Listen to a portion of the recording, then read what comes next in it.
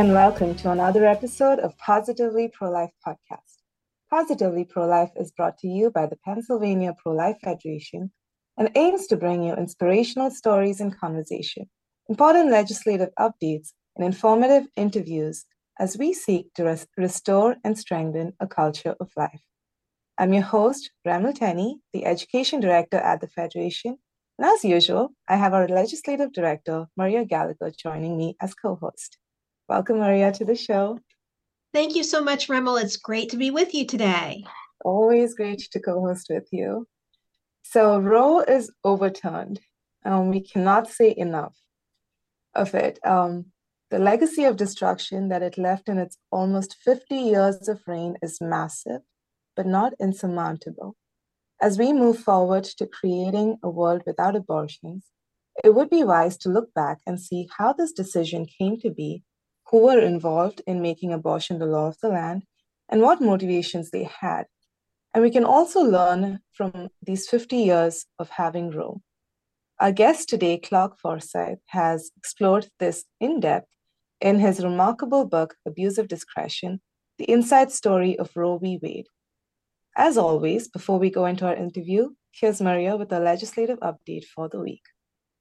Thank you so much, Remel. The following is from a news release from National Right to Life. 33 years ago, President George H.W. Bush signed the groundbreaking Americans with Disabilities Act. At the signing, President Bush stated, "With today's signing of the landmark Americans with Disabilities Act, every man, woman, and child with a disability can now pass through once closed doors into a bright new era of equality, independence, and freedom." The following statement can be attributed to Carol Tobias of National Right to Life. We commemorate the 33rd anniversary of the Americans with Disabilities Act being signed into law by then President George H.W. Bush.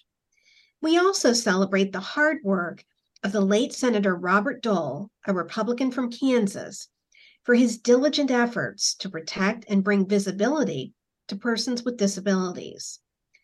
The Americans with Disabilities Act was a milestone in protecting the right to life of Americans with disabilities. Every person, from the unborn child to the elderly, has the same right to life as any other human being and should be free from those who would advocate for their deaths from assisted suicide or euthanasia. This is especially true for persons with disabilities, even today, 33 years after the signing of the Americans with Disabilities Act. Remel. Thank you so much for that update, Maria. Our guest today, Clarke Forsythe, is Senior Counsel at Americans United for Life and the author of Abuse of Discretion, The Inside Story of Roe v. Wade, which was cited by the Supreme Court in its majority opinion in the Dobbs decision, which overruled Roe v. Wade, as well as Planned Parenthood versus Casey. Clarke has worked at AUL for 38 years and in that time has been co-counsel for parties in 3 U.S. Supreme Court cases and has argued cases before federal and state appellate courts.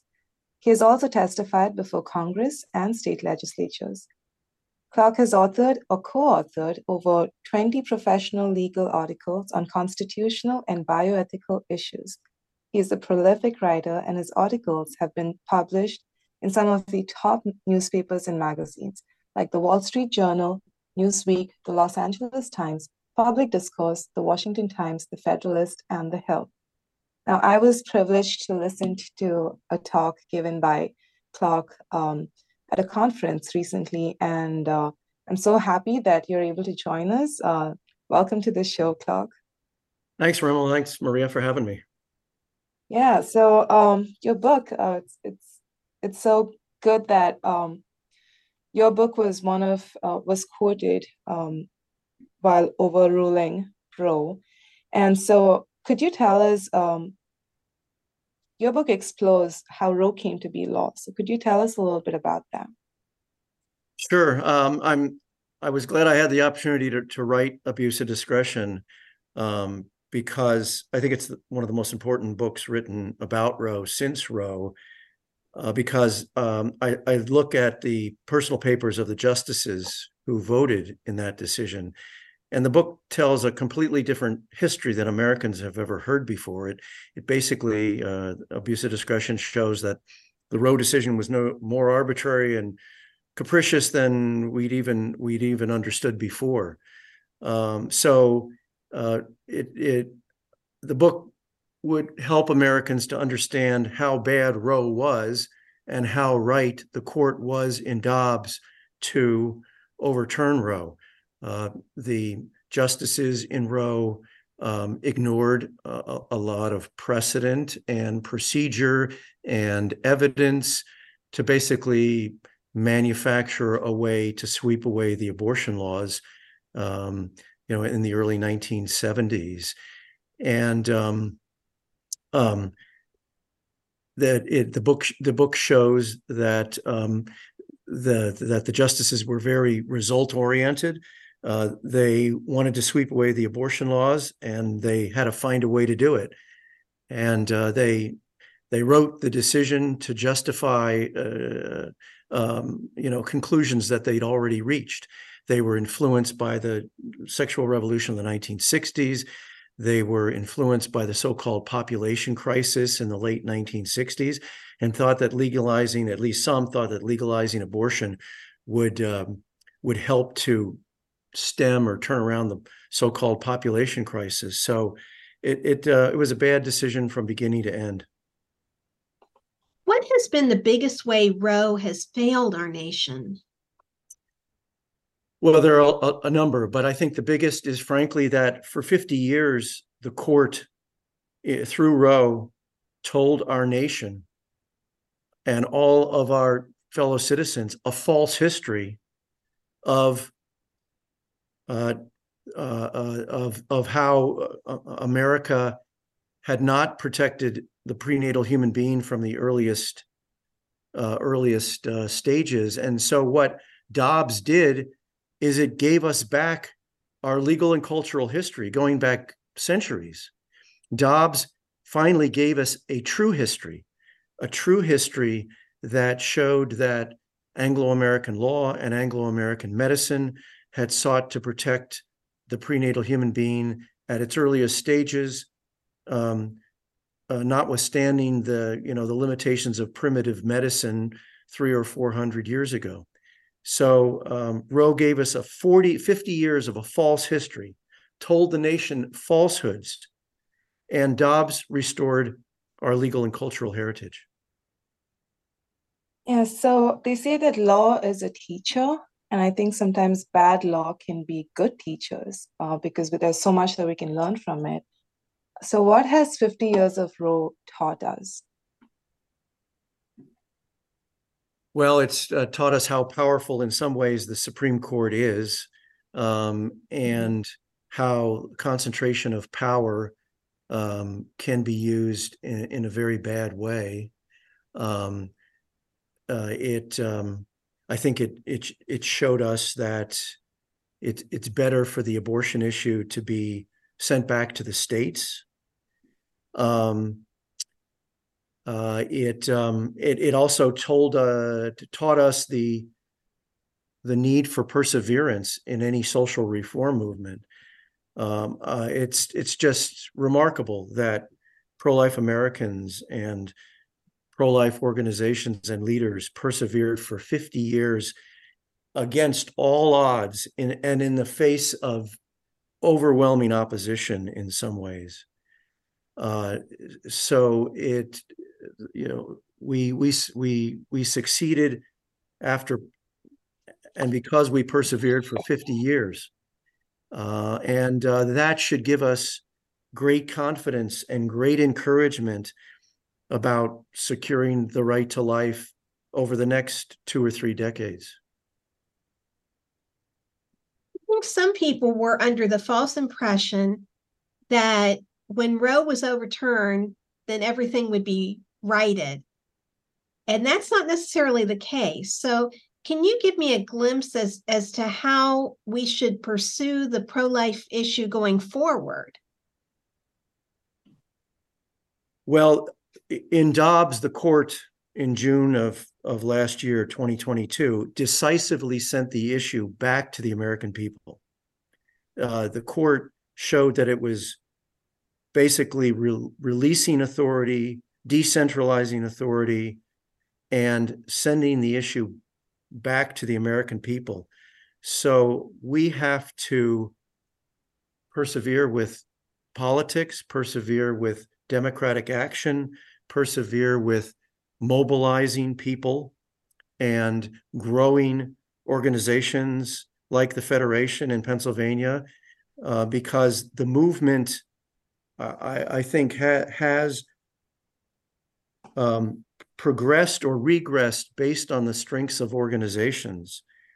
And so in each state, there need to be strong pro-life organizations. There need to be strong pregnancy resource centers to help mobilize people, help get them out to vote, help them to know what's happening in the courts and legislatures in the states, because for so many years, Americans thought about the abortion issue that, well, that's up to the judges. The judges will decide that.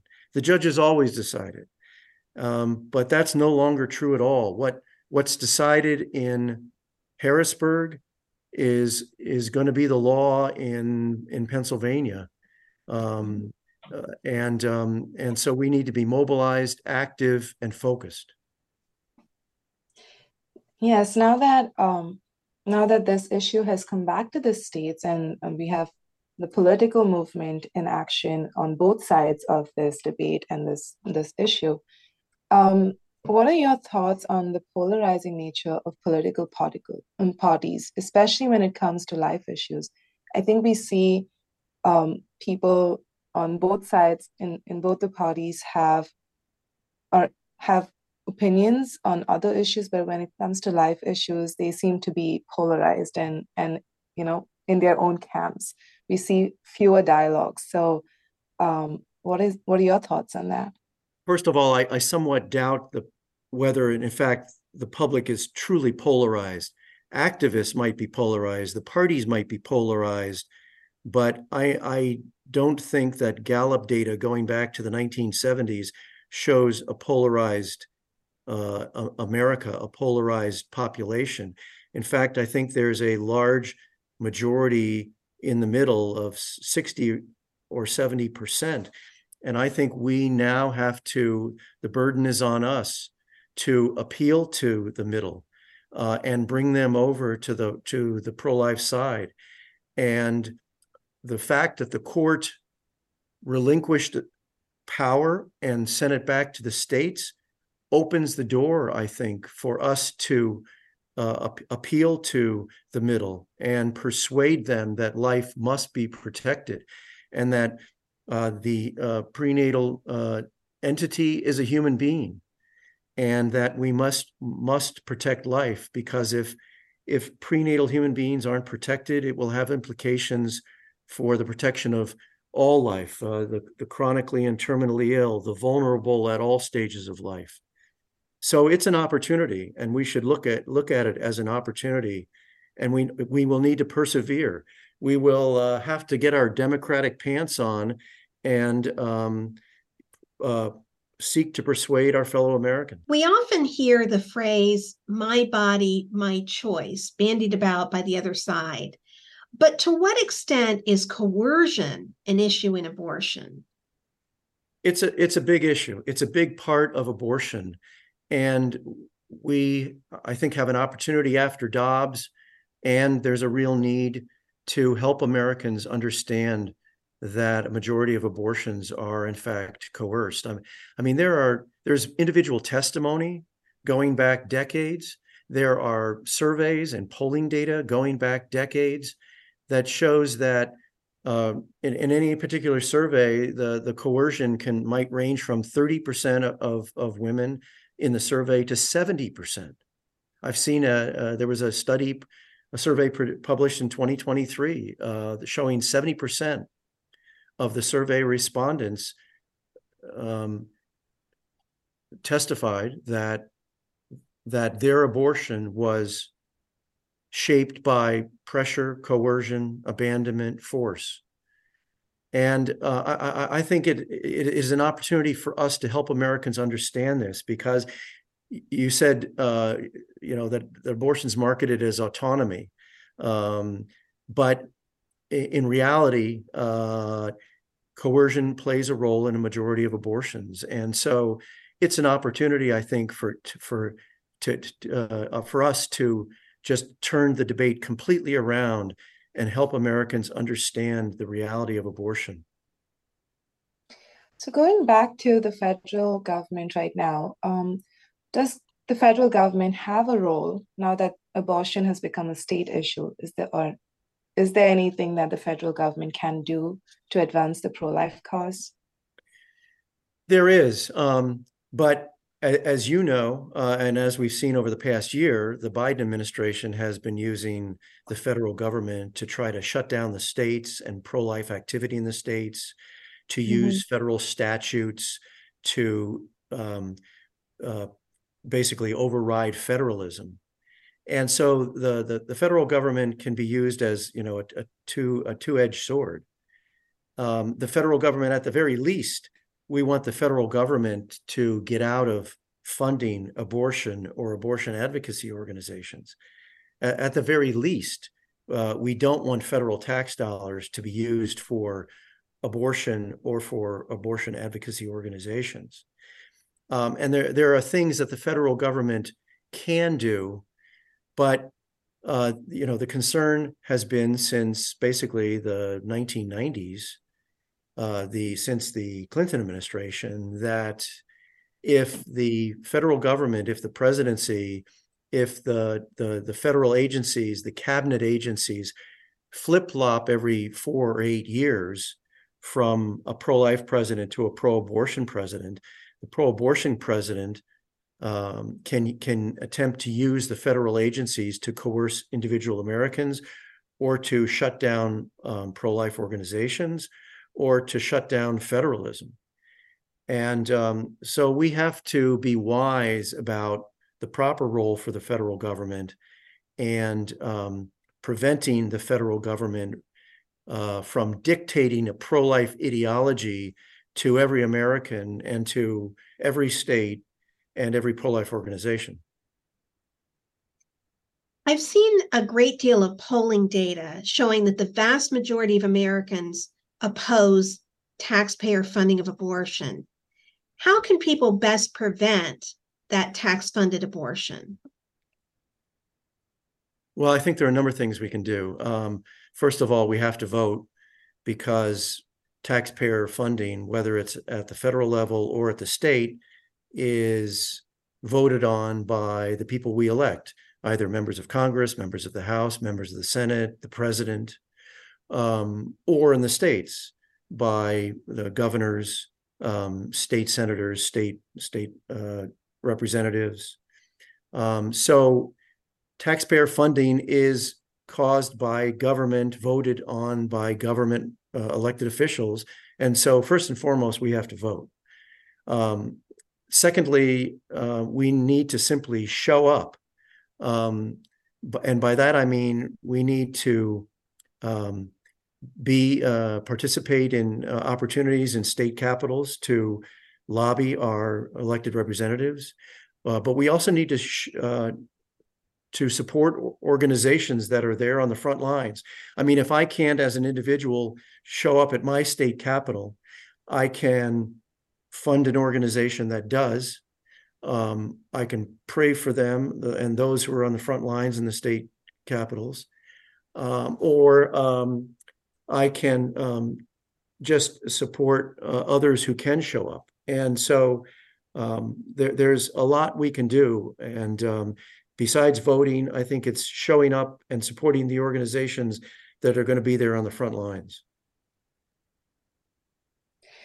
Yes, and I really love the title of your book, The Abuse of Discretion. That's such a great title about what happened during Roe.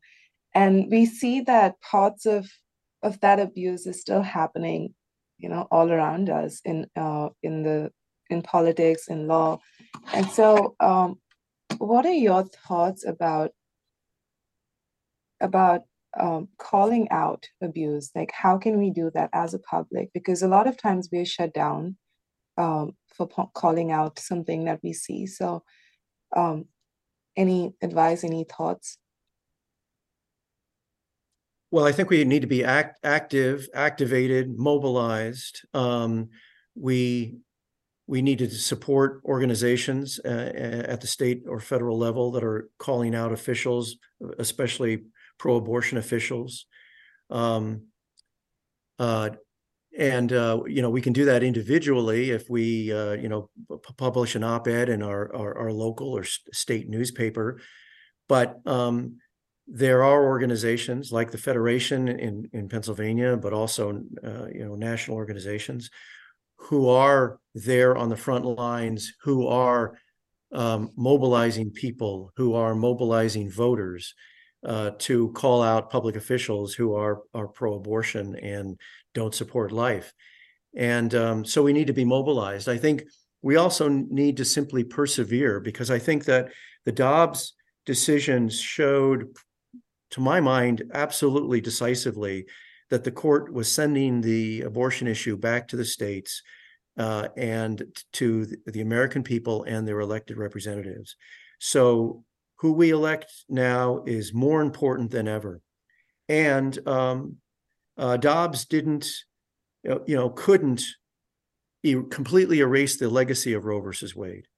And that will take time. It will take cultural and social and political and legal efforts over the next couple of decades. And so we must persevere, and we must be actively involved in democratic action. And we must, I think, have a sensitive heart in reaching out to persuade our neighbors and our fellow Americans why they need to support life.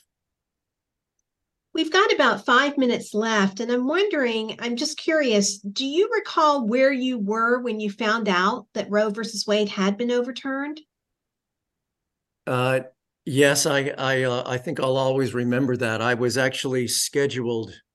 Of course, as you know, we heard about the leaked opinion on May 2 of 2022, and that was an exciting moment because it finally seemed possible that it could become a reality.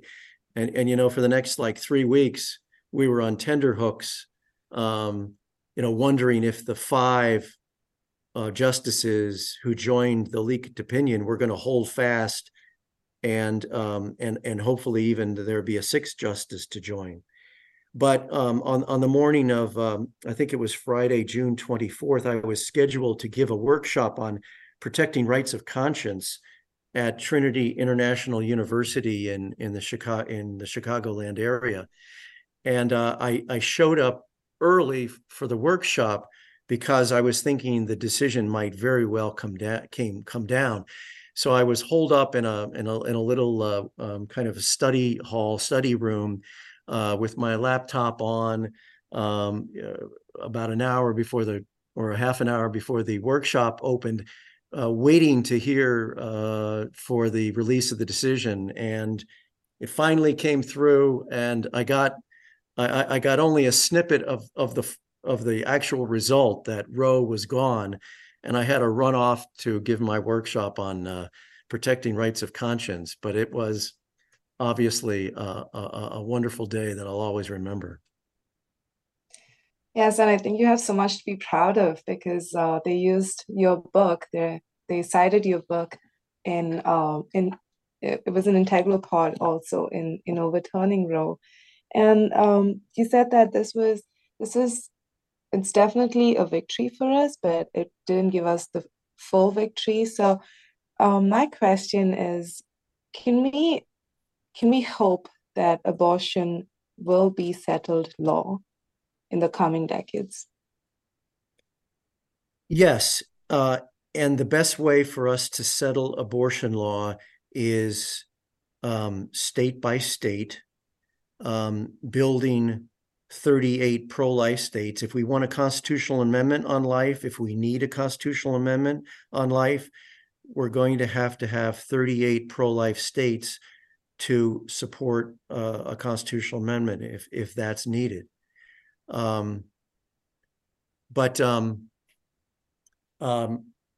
have to persevere in that, and that has to be a specific goal of ours. But if we can build 38 pro-life states, that will serve to settle at least the abortion issue. There are lots of other bioethical and life issues besides abortion, but that will serve to settle the abortion issue more than just having 5 justices in Washington, D.C. pronouncing a pro-life opinion.